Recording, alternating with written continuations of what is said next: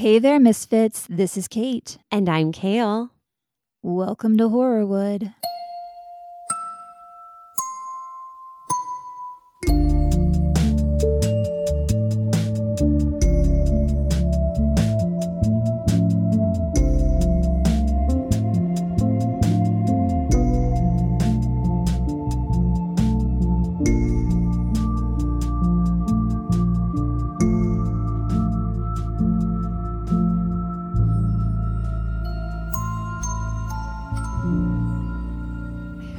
For a second what we say. Got it. Okay. So on this episode especially, we'd like to thank and give a shout out to our newest Patronian. Yay! And it's none other than a good dear friend of mine. And I'm going to say her nickname, also, which happens to be her last name. So I call her H2Os because her last name is Waters. So it just makes me excited to be able to shout out, a really great element out there. Thank you so much. Thank you for listening. We love it. And I'm working on another episode for the Patreon right now, which I think will be a fun one. Awesome. And do you want to know the cutest thing that happens? She'll tell me that on Tuesday nights when she's making dinner, she listens to our episodes. So she kind of has a little routine, but she also has a young one, a third grader. And sometimes he'll walk in and he'll be like, "Is that Miss Kaylee's voice?" Aww. But then she's like, "And I got to turn it off because, we do swear sometimes." So it's very for the cute. kiddies. Yeah. All right. So today we are talking about Brittany Murphy. And this is going to be a two-parter. I originally wanted it to be in one, but there's just so much. And I realized I physically could not finish the research to have the entire thing done to do one today. So not sporadically. I just wanted to shout her out. I know so many shout-outs. clueless quotes. So we're definitely going to talk about that one. I also want to say, as I was researching this, it gives me Marilyn Monroe vibes, which I never would have thought of before. But you'll start to see like some of the similarities. There is one picture I've seen of her, and she has kind of the pin curl. Is that what they call them? Pin curls? Or, like the maybe. 50 sweep? Sure. Swoop? Yeah. I don't know. Whatever. Yeah. Where I could, now I'm going to have to find that. But yeah, I could see that a little bit. Yeah, I was going to say, it's not even like the look for me that makes me think that. It's just things that happened in her career and her relationships. So let's get into it. Okay.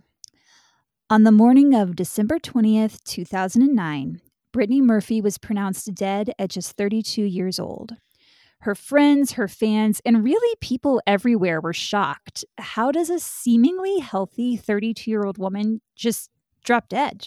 Yeah. Suspicion began to swirl around her husband, Simon Monjack, and his behavior in the days and weeks following her death definitely didn't make him look good. Pretty sketch. Yeah. Not gonna lie. Which is why people were even more stunned when just 5 months after Brittany died, so did Simon, and under similar circumstances. So what the hell was going on there? Right? So odd. I mean, I have already told Kate that I've seen the documentary, and I obviously remember the details of Brittany and when she had passed, and it was so tragic. And then until I watched the documentary, I don't think I realized that this similar sequence happened with him. And so I was shocked. I was telling Kate before this, I was like, after I watched that documentary, I thought about it for days. Yeah. And I watched that. So you're talking about the HBO documentary. I watched that. It's called What Happened, Brittany Murphy. And I watched an ID mystery documentary about it. And then I read like a ton of interviews and stuff. So before we get into all of that, let's talk about who Brittany was. I'm going to structure this one similar to the way I did Marilyn Monroe. I'll talk about her life and career and relationships, and then we'll go into her death and the aftermath. Brittany was born on November 10th, 1977 in Atlanta, Georgia. Her parents were Sharon Murphy and Angelo Bertolotti. Angelo was a straight up mobster. I didn't want to say anything, but I was kind of biting the tongue, being like, Angelo Bertolotti, like that is like serious Sopranos style name. He absolutely was that. He ran several strip clubs in Georgia and Florida, Reportedly, Sharon met him while she was working for him at one of these clubs. But once Brittany came along, Sharon got sick of Angelo's ways working in the clubs. He was in and out of prison. She was like, this is not a life for a little girl. So the two divorced when Brittany was just 2 years old. Brittany was born Brittany Ann Bertolotti, but after her parents divorced, she lived with her mother Sharon in Edison, New Jersey, and she became Brittany Murphy using her mom's maiden name. It's so funny too because I think I knew the Jersey ties, but I wanted to be like, and she had that Jersey feel of like her voice always reminded me of all the people I knew in Jersey that had kind of that accent. I love her voice. Yes, I do too. That Italian. Yep. Absolutely. She saw her father occasionally, but didn't have much of a relationship with him, just like Marilyn, who'd had no relationship with her dad. Yeah. She was extremely close with her mother, however. Sharon was a single mom, and Brittany was her only child. There was never one without the other.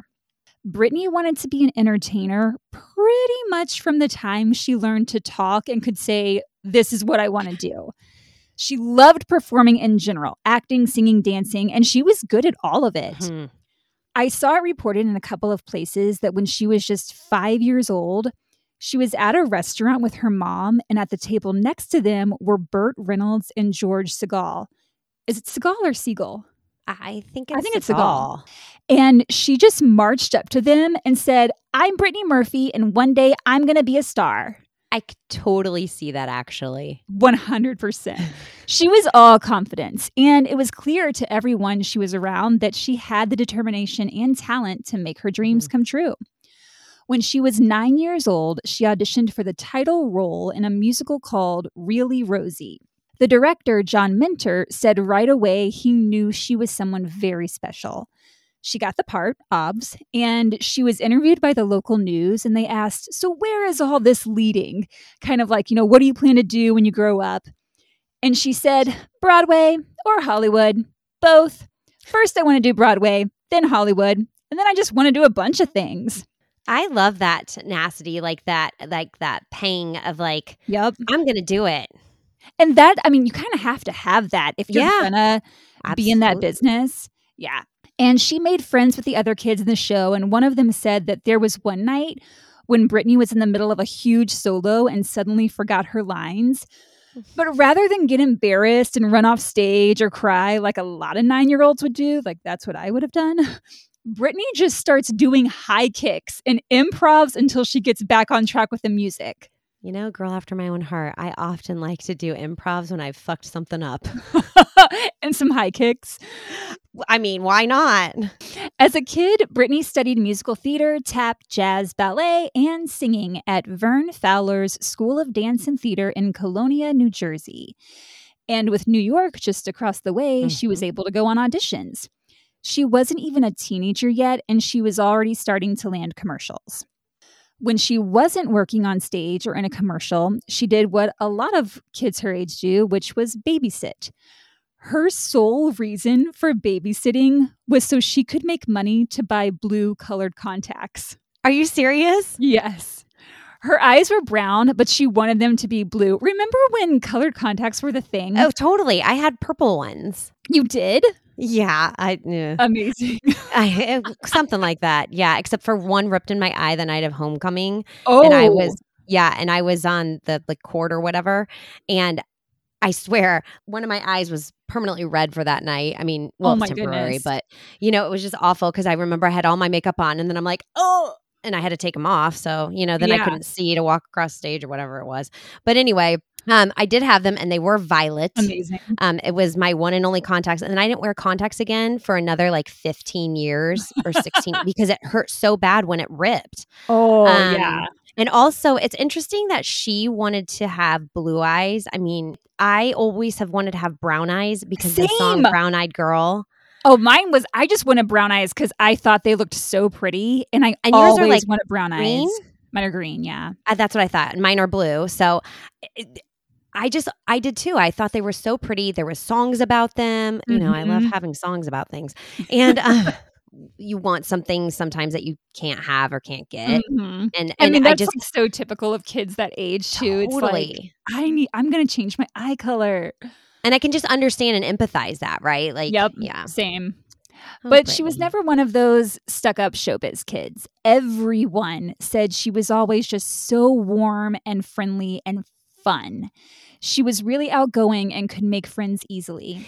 I mean, even as a character, she had such charisma. Yep. I loved it. And I wondered, like, obviously she had the experience of having the babysitting that we just learned about. But Mhm. I always loved her, not only in Clueless, because I love that movie, but as any 90s girl would. Yep. But do you remember the movie Uptown Girls? Uptown Girl. Yep. And Dakota she just, Fanning. I loved her. I mean, they had such a good on-screen presence Mhm. together that I just felt like she knew how to, handle somebody who was younger. Like maybe Yeah. that was like the babysitting. Maybe that helped her in having roles with somebody younger than her. But they had such a good online presence together. On-screen presence. Oh my God. I'm so used to saying online now that I. Yeah, Dakota Wow. Fanning said that Brittany was the best and just used to tell her, just make sure you're having fun. Always have fun. I love that. Yeah. I really do. When Brittany was younger, and this was in the HBO documentary, so if you've seen that, you probably remember this. There was some footage of her at a state fair, and the news is there interviewing people at the fair. And Brittany, just being this bubbly, confident kid, walks right up to the interviewer and says, "Would you like a children's perspective?" And he's like, yeah, sure. Do you want to interview people?" And she's like, "Sure." So he gives her the microphone and he says, "Okay, talk to whoever you want." Without hesitation, she goes up to these kids and is like, "Hi, how are you today? What brings you to the fair?" It is the cutest thing. It's darling. Like, it's so cute. I watched that and I just remember, to me, it was like a foreshadowing of the person she was as she was growing older. Oh, 100%. Because that's kind of the charisma and the personality she brought out and the other characters that she played later. I mean, this was her as a real life person, right? Yeah. Doing that. But yeah. And at the end of the interview, the interviewer says, "Tell us your name and what school you go to." And she's kind of laughing and just full of energy. And she says, "I'm Brittany Murphy and I go to Herbert Hoover Middle School." And you like you said, you could just tell know. she's meant to be in front of a camera. It really does. It showcases a trajectory for her. So Brittany's taking these performing arts classes. She's booking some commercials and she's about to enter high school. And her mom is realizing this kid is really determined to pursue this as a career.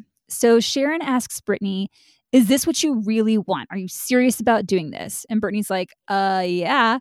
So Sharon's like, "All right, if we're doing this, we're going to go all in."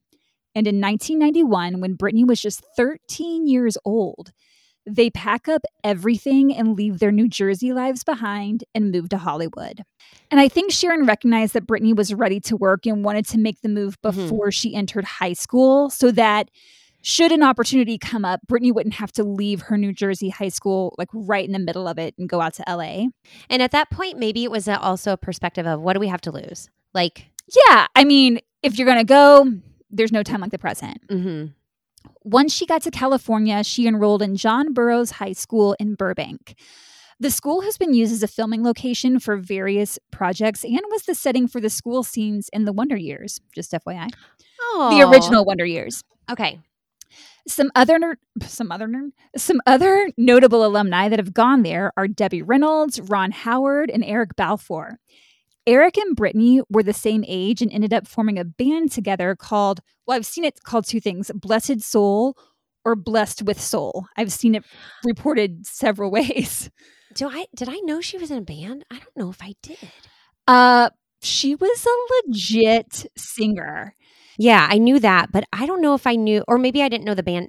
I don't know if I knew that. Yeah. Well, thanks for She that. would go on to sing on the tracks of rap and R&B artists uncredited because she said she just wanted to learn how to work behind a mic in a recording studio. Incredible. So she would record backup vocals separately from when the lead singers would record. So she said some of the singers don't even know it was her recording her albums. But she said she could hear herself on the radio all the time. So is there any account of like what she's done? You mean like who she has sung for? Yeah. I've tried to find it. I couldn't find it. Maybe when the Misfits can find it and let us know. So Brittany has moved across the country. She's at a new school. And while a lot of kids might have a difficult time adjusting to all the change, not Brittany. She pretty much hit the ground running. She immediately got cast as Brenda Drexel in the series Drexel's Class, which was followed by several roles in TV series, including Blossom, Frasier, Party of Five, and Sister Sister. But her breakout role came in the 1995 coming-of-age teen comedy Clueless, in which she played the hopelessly klutzy transfer student Ty Frasier. I remember the first time I went to see Clueless. I was with my best friend at the time, April Serlanti. We saw it at the Dixie Dozen Theater in Louisville, Kentucky, which has since closed. And we probably quoted that movie at least once a day for the next 6 months. As you should. You have to. Like, there are so many gems in there. I remember asking for that movie for Christmas when it came on VHS, and this is not an exaggeration.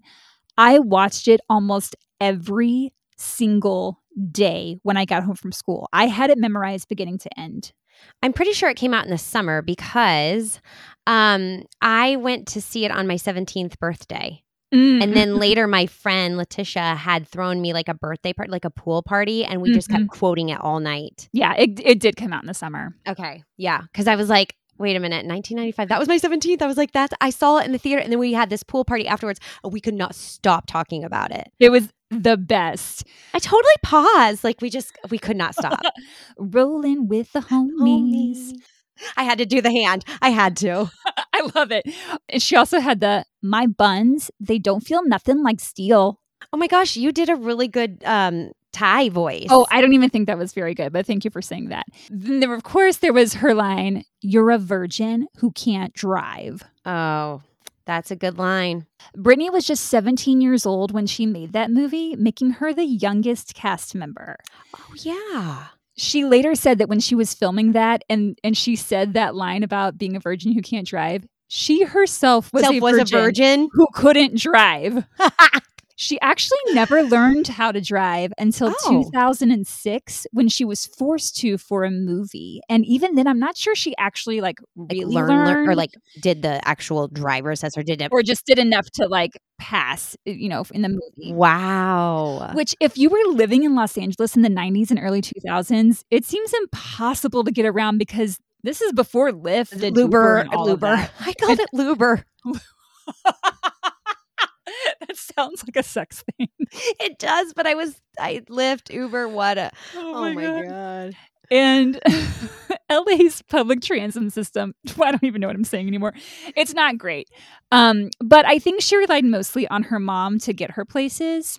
And because she was underage, she had to have a parent or guardian with her on set at all times. So her mom was, of course, right there by her side. Yeah, I feel like that was kind of that whole, she was the momager. Maybe, I guess she was a little bit of a stage mom. Maybe. I couldn't really find reports of, Sharon having horrible behavior. People always said that she was lovely. I mean, just of having her schedule, making sure she got to these places. Sure, yeah. That's more, I mean, not like what they are like today. Yeah. But unfortunately, though, the role of the caregiver in their relationship would soon switch because in 1995, just after production wrapped on Clueless, Sharon Murphy was diagnosed with breast cancer. Brittany was all she really had, and vice versa. So Brittany spent a lot of time with her mom in the hospital in between work commitments. And that's hard for anyone, let alone a teenager. That same year, Brittany was in a car accident that caused her to suffer from chronic jaw pain the rest of her life. Oh. Thankfully, Sharon pulled through, and offers for Brittany continued to pour in. I'm starting to remember, from the documentary, and then I'm when I was watching it in real time, I was recovering from surgery and couldn't really move. So I was forced to, watch a lot of documentaries. But this one in particular, I remember thinking, man, I really liked her. Because it had been a while since she had passed. And so I hadn't really watched a lot of the movie, in real time I had, but it had been a while. And I was like, wow, I'm like, God, what a life cut short is what Exactly. In 1997, when she was still a teenager, she made her Broadway debut in A View from the Bridge by Arthur Miller, another Marilyn Monroe connection. Mm-hmm. And she landed her longest running gig, the voice of Luann Platter on the animated series King of the Hill, for which she later won an Annie Award for voice acting in an animated television production. When asked about her growing fame, Brittany said, "I can't believe that people actually know my first and last name. I think it's really, really gosh darn neat." Gosh darn neat. That statement right there is a perfect example of her personality. Just funny and bright and happy to be there. I am going to pull that out when I can. I'm going to get it in the ticker and I'm going to be like, gosh darn neat when I need to. So Brittany is really starting to make a name for herself. But unfortunately, with her newfound fame, she's starting to feel the pressures of Hollywood. One executive told her, quote, "You're huggable, but you're not fuckable." So that's horrific. Brittany starts feeling like her round features, she had that rounded face and the curly dark hair, weren't good enough for Hollywood. This is when she goes blonde. Well, the thing is, her look is what I feel made her stand out when she was starting out. So it's just really sad that the industry made her feel inadequate. Yes, that she needed to have a change or something. Yeah, which Hollywood can do that to a person. Next thing you know, Brittany's losing weight. She changes her hair to blonde. She gets hair extensions. And she told Kathy Najimy, who worked with her on King of the Hill, that she had been told, "If I want to be considered a leading lady, I have to lose a lot of weight." She was small to begin with. That's the thing. She was so petite already. Of course, once she changed her looks, tabloids came out. Brittany Murphy has an eating disorder. Brittany Murphy is a cocaine addict. Yeah. These types of rumors would plague her for years, but she denied ever having an eating disorder or using drugs. She would claim that her weight loss was attributed to just getting older and her body naturally changing. And she said she would never touch cocaine. She wasn't a partier. She didn't even know what cocaine looked like. So there's that. Mm-hmm. And I'm sorry, I got to go back to this, what that producer, whoever said, the huggable, not fuckable. That is such sour digestion for me. I am really struggling on accepting someone saying that to someone. It's disgusting. I mean, said it to her face. I will not accept those harsh, horrible words. I think it was, I'm not positive. I don't want to say it was the casting director because I don't know which executive it was, but it was for the movie Coyote Ugly. She didn't get the role because that's what they said. Yeah. Wow. Yeah. Ugh. Brittany would struggle with self-image issues throughout her life. She would put on this face of being super confident and fun and giggly, but she couldn't escape the pressures of Hollywood. Friends of hers have talked about the struggles Brittany was going through. Actress Melanie Linsky said, quote, "I was friends with Brittany Murphy, and the way she viewed herself was always really heartbreaking to me. The things she felt she had to change to be a successful actor." Can we just leave women's bodies alone? Seriously. And not only leave their bodies alone, but don't bring them down to make them feel like they have to self-sabotage or self-deprecate. It is not okay. We have a hard enough time as it is. It's like, she's too fat, so she loses weight. She's too thin. It's just you can't. We can't keep up, and it's such a struggle. And I say we as just all of us, the women. Yeah, the women. The women identifying. But men too, honestly. Oh, totally. But it's just enough is enough. It's hard enough to just have, your ordinary life, not to feel like you're constantly being degraded all the time. Mm-hmm. No matter what her hair color was or how much she weighed, Brittany's talent was undeniable. She did Drop Dead Gorgeous back to back with Girl Interrupted, which shows you the range she had. She could do comedy, drama, everything. She was fearless. And it was that fearlessness that led her to star in Don't Say a Word alongside? That didn't sound right when it came out of my mouth. No, that's a word. Alongside Michael Douglas, which some say should have landed her an Oscar nomination.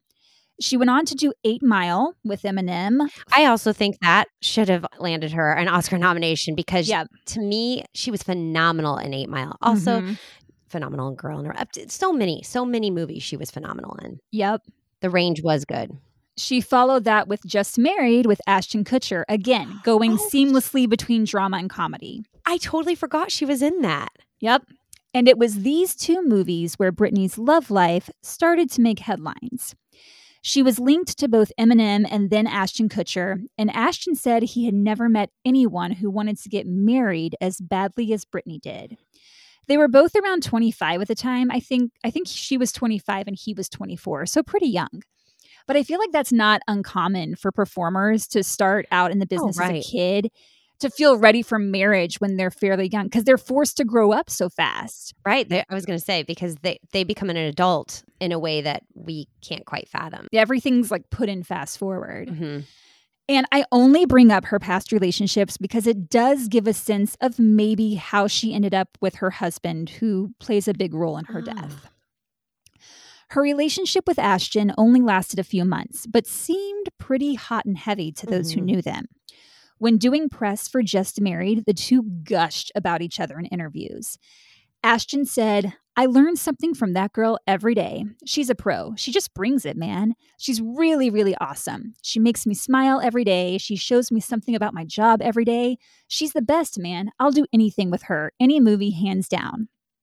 Aw, I love that sentiment. And Brittany said, "He's one of the kindest humans I've ever met. He's an extraordinary person. Once you realize he does one thing amazingly, you're then shocked. And you realize that he does another thing equally as amazingly. And then there's another thing after that." When filming wrapped, they each gave each other a ring that they wore on a very important finger. So the tabloids start speculating that maybe they had secretly gotten married. And when they would go to events, there was a lot of PDA going on. Interesting. The two played it coy about their relationship, though. But Ashton's own mom confirmed the romance in a 2003 interview with People magazine.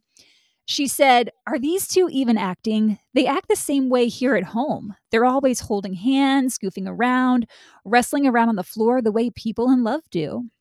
So it came as a bit of a surprise to everyone, especially Brittany, when just a few weeks later, in March of 2003, Ashton told the Associated Press they weren't dating, that they only started hanging out by chance. He said, "We're just kind of companions. We just like spending a lot of time together."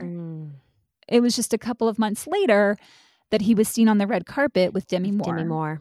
Yep. Wow. That's hard because I feel like there's a lot of, now I don't know, maybe there's females as well, but males who have done kind of like had these conversations, like where, the infamous one with Minnie Driver happened, where she found out she was no longer in a relationship, like on Oprah or something. Oh, I don't even know about that. Yeah, I think it was when her and Matt Damon were dating, and then the next thing she knows, she is not dating him because he made some kind of announcement or something. But oh my, yeah, or I might not even have that story right, but it's something along those lines. And then like this, what I want to like highlight with her is that she just seems so playful and lovable, and it's like, who wouldn't want to have some sort of a relationship with her? Exactly. And maybe he kicked himself later, coulda, shoulda, woulda. I mean, hard to say because he doesn't comment on Brittany anymore. Brittany wasn't going to let it slide without making a joke about it, though. She went on The Late Show with David Letterman and said, "I suppose the crux of their relationship basically means to him that age doesn't matter and to her that size doesn't matter." And then she turns to the audience. She's like, "Kidding." And she did apologize afterwards for saying that, but deep down, she was truly heartbroken. Heartbroken. Oh. But they were young, and I need to remember that too. And keep in mind, this was Ashton's heyday.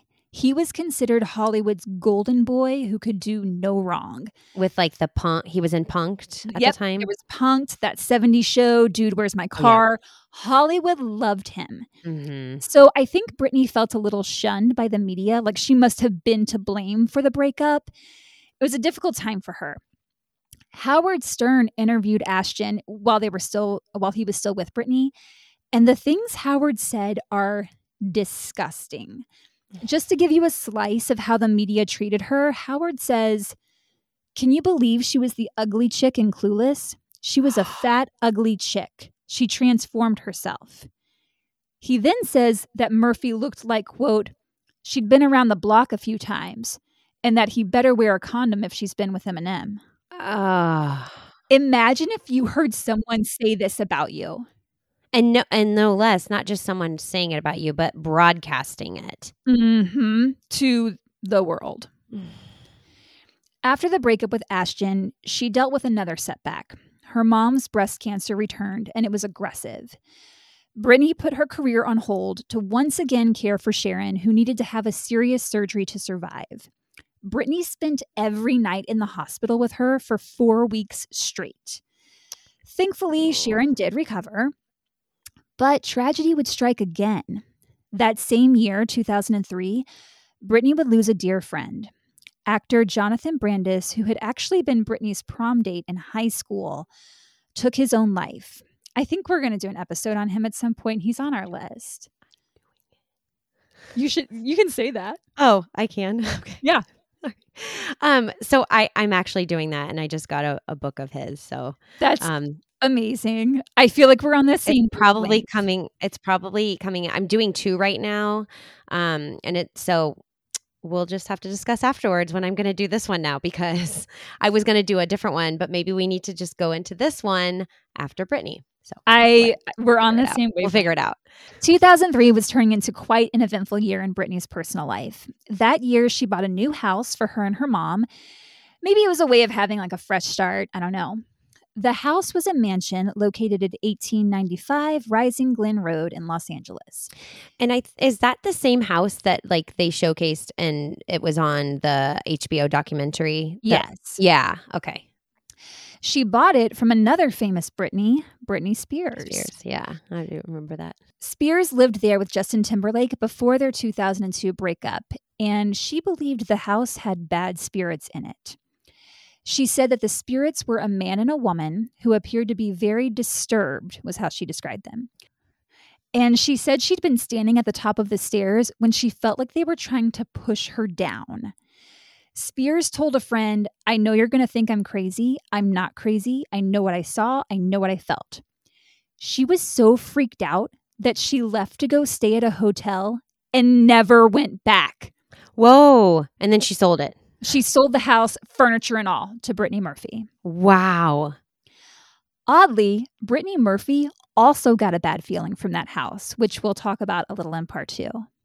That same year, we're still in 2003, Brittany was asked to present at the Independent Spirit Awards.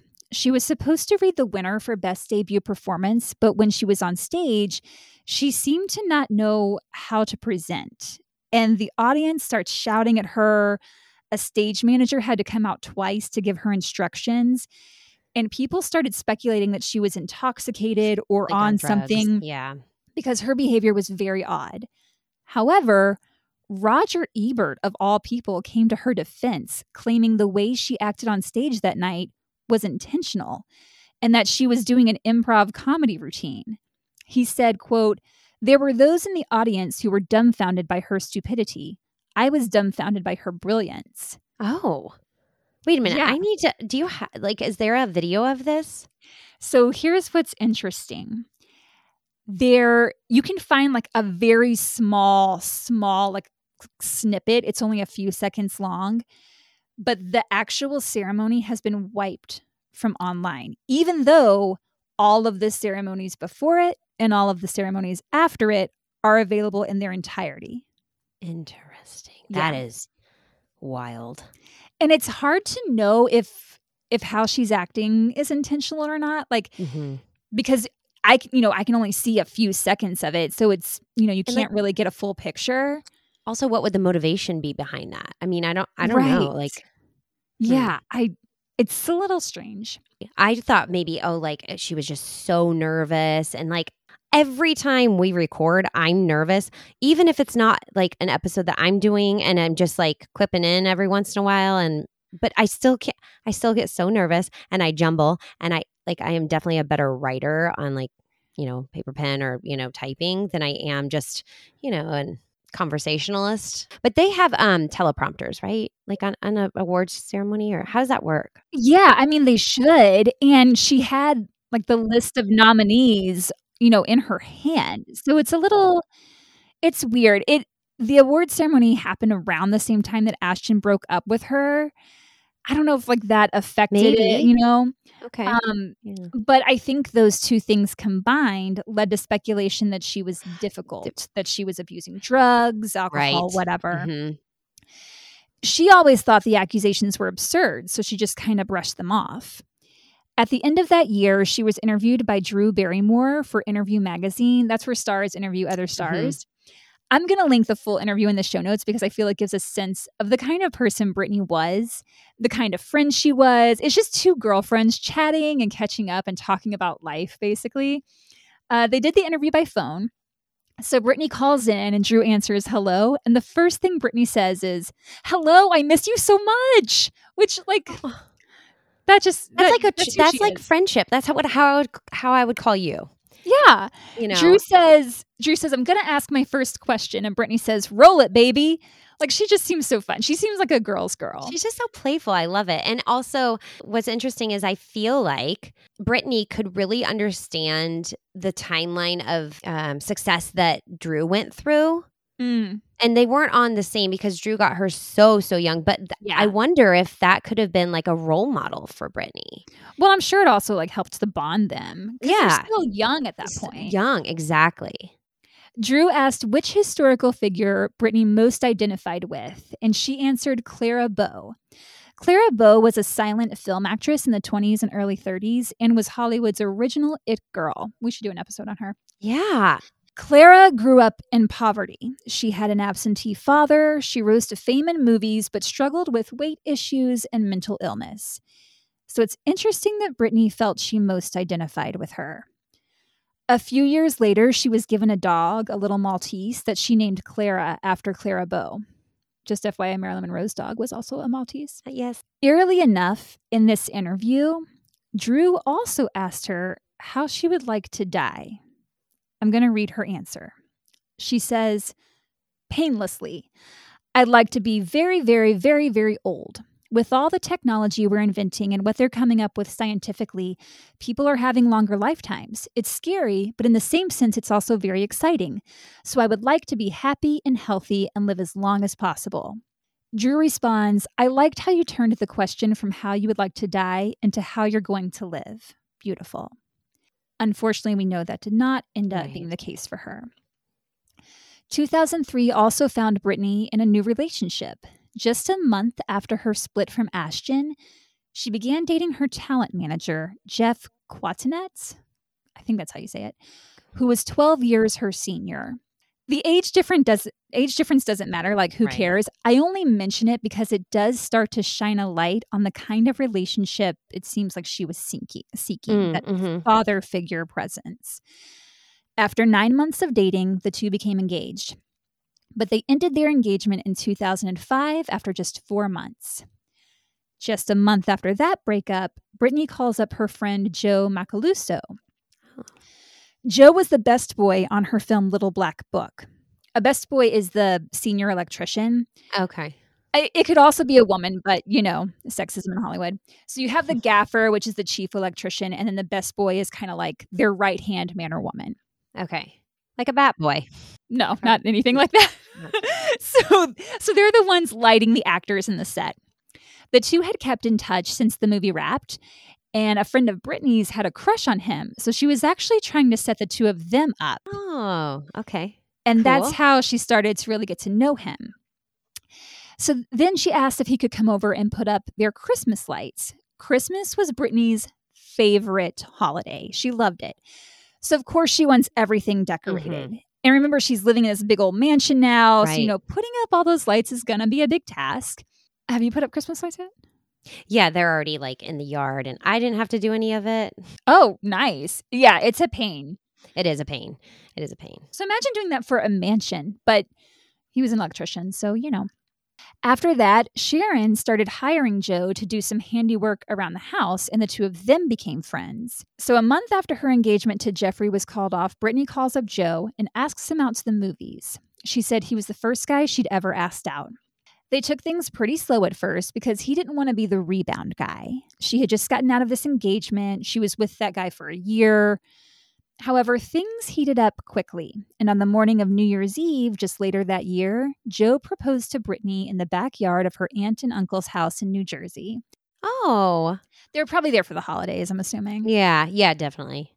But I like that it was kind of like family oriented. Yeah, she said that was the place that she felt the safest was her aunt and uncle's backyard. Oh, that's so lovely. And that, you know what? I do like that, like, a guy would take notice of that, like, try to do it in a place that, like, meant something to someone. Yeah. So Brittany started off 2006 in a really good place. She was newly engaged. The movie Happy Feet would be released later that year, in which she got to both act and sing. And the single Faster Kill Pussycat by Paul Oakenfold came out, for which she provided the lead vocals. The song eventually reached number 1 on the Billboard Hot Dance Club Play chart and was a club hit. It was also used in several TV shows that year, including The OC, Alias, and Studio 60 on the Sunset Strip. It's pretty catchy. She would get royalties for all of that then, right? I mean, I or how does that work? I don't even know how that works, actually. I would think so, but yeah, I don't know, like, music-wise how that really works. She sounds amazing in it, though. I'm going to link the music video. She has a really good voice. That same year, Brittany was working on her own album. The songs were autobiographical, and she said she had been writing them for years. She kept a notebook by her bed and would write poems in the middle of the night or whatever thoughts came to mind. So I think this probably included song lyrics, which kind of, again, reminded me of Marilyn Monroe, just like constantly writing thoughts, writing poems. She was hoping her album would be released that fall. She would sing on it, obviously, but I wonder, too, if she would have played any instruments on it, because she could play trumpet and piano. And she once said that she could play any instrument if you just give her 20 minutes. Wow. Yeah. I love musically inclined people like that. Mm-hmm. I mean, I'm envious of them. Same. But I love that they are able to do that. Yeah, she was super talented. I couldn't find the reason why, but her album was never released. My guess is she was busy with acting commitments, so she probably, I'm guessing she just didn't have time to get it recorded. I don't know. In June of that year, Brittany gave an interview to Cosmo. She talked about her album and about Joe. She said when she wasn't working, she and Joe would drive to Malibu and go to this restaurant called Malibu Seafood. It's still there. I actually went on a date there once. The couple also loved to drive around looking for real estate. And when she wasn't with Joe, she loved just hanging out with her girlfriends. They'd go to lunch or go to a spa. She also loved to dance. So sometimes they'd go dancing, but she wasn't really into the whole club scene. She said, "I'm not a drinker and I don't do drugs. I don't think drugs and I would ever mix, and I'm kind of a wuss, so that probably has a lot to do with it." She just seemed really down to earth, like someone you'd want to hang out with. Kathy Najimy, who she worked with on King of the Hill, like I said before, said she wasn't a Hollywood girl. Who walks into a room and almost every single person there is thrilled that you're there, and then knows that when she leaves the room and goes home, she's the same freaking person. Oh, that's smashing. I love that.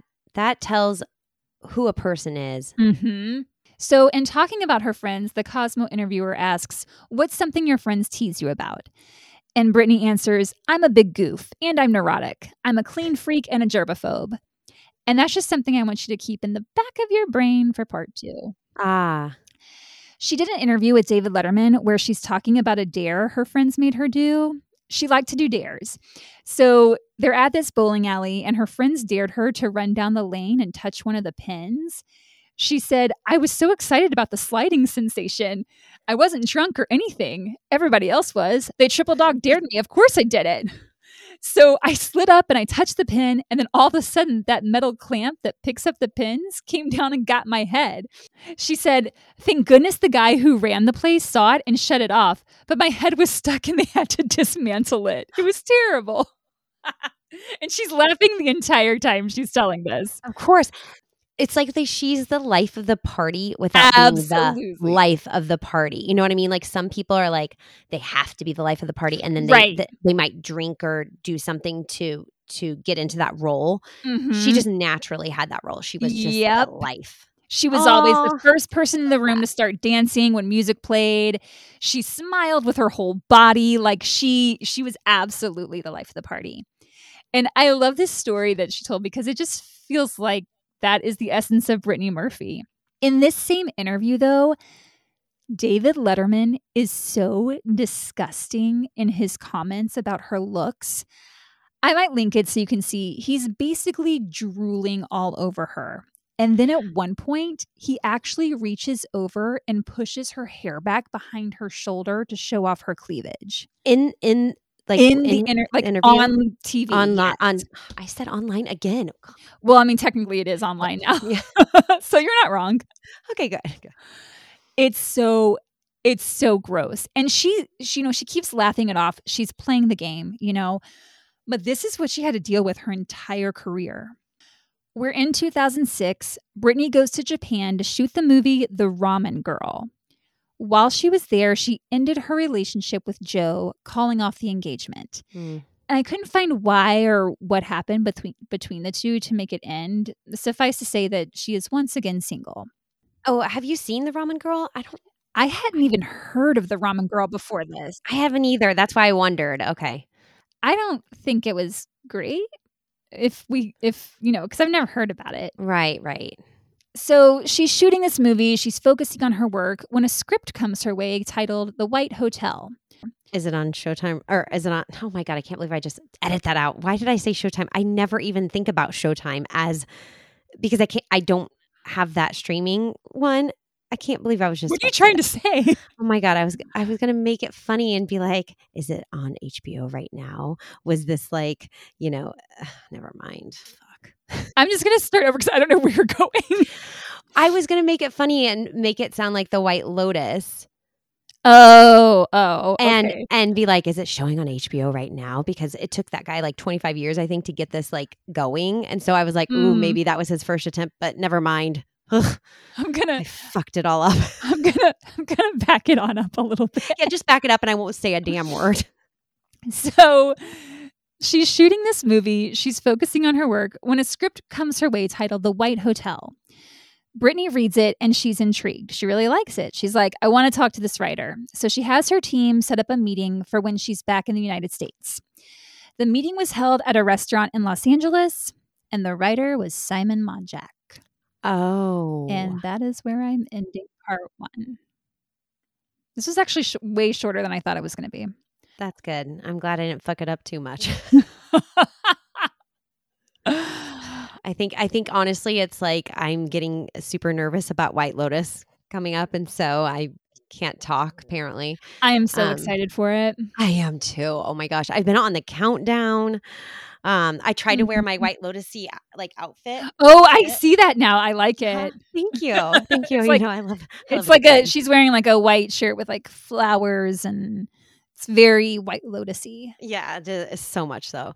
Anyway, I was really trying to get in the spirit of things. I forgot what I was going to say, but let's just tell everybody where they can find us, and you can find us on all the social medias at Horrorwood Podcast, including YouTube. And you can also find us or reach out to us on our Gmail at horrorwoodpodcast@gmail.com. Plus, please, that's 3 pleases, sign up for our Patreon. If you have the means and you're feeling so inclined. Yes. Which is patreon.com/horrorwoodpodcast.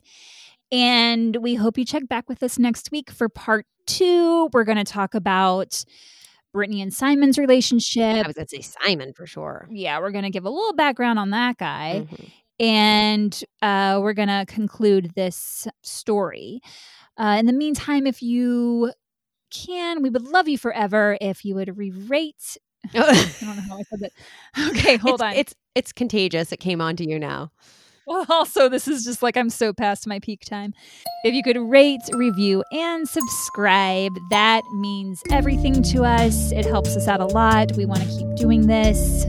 We're having fun. We hope you're having fun.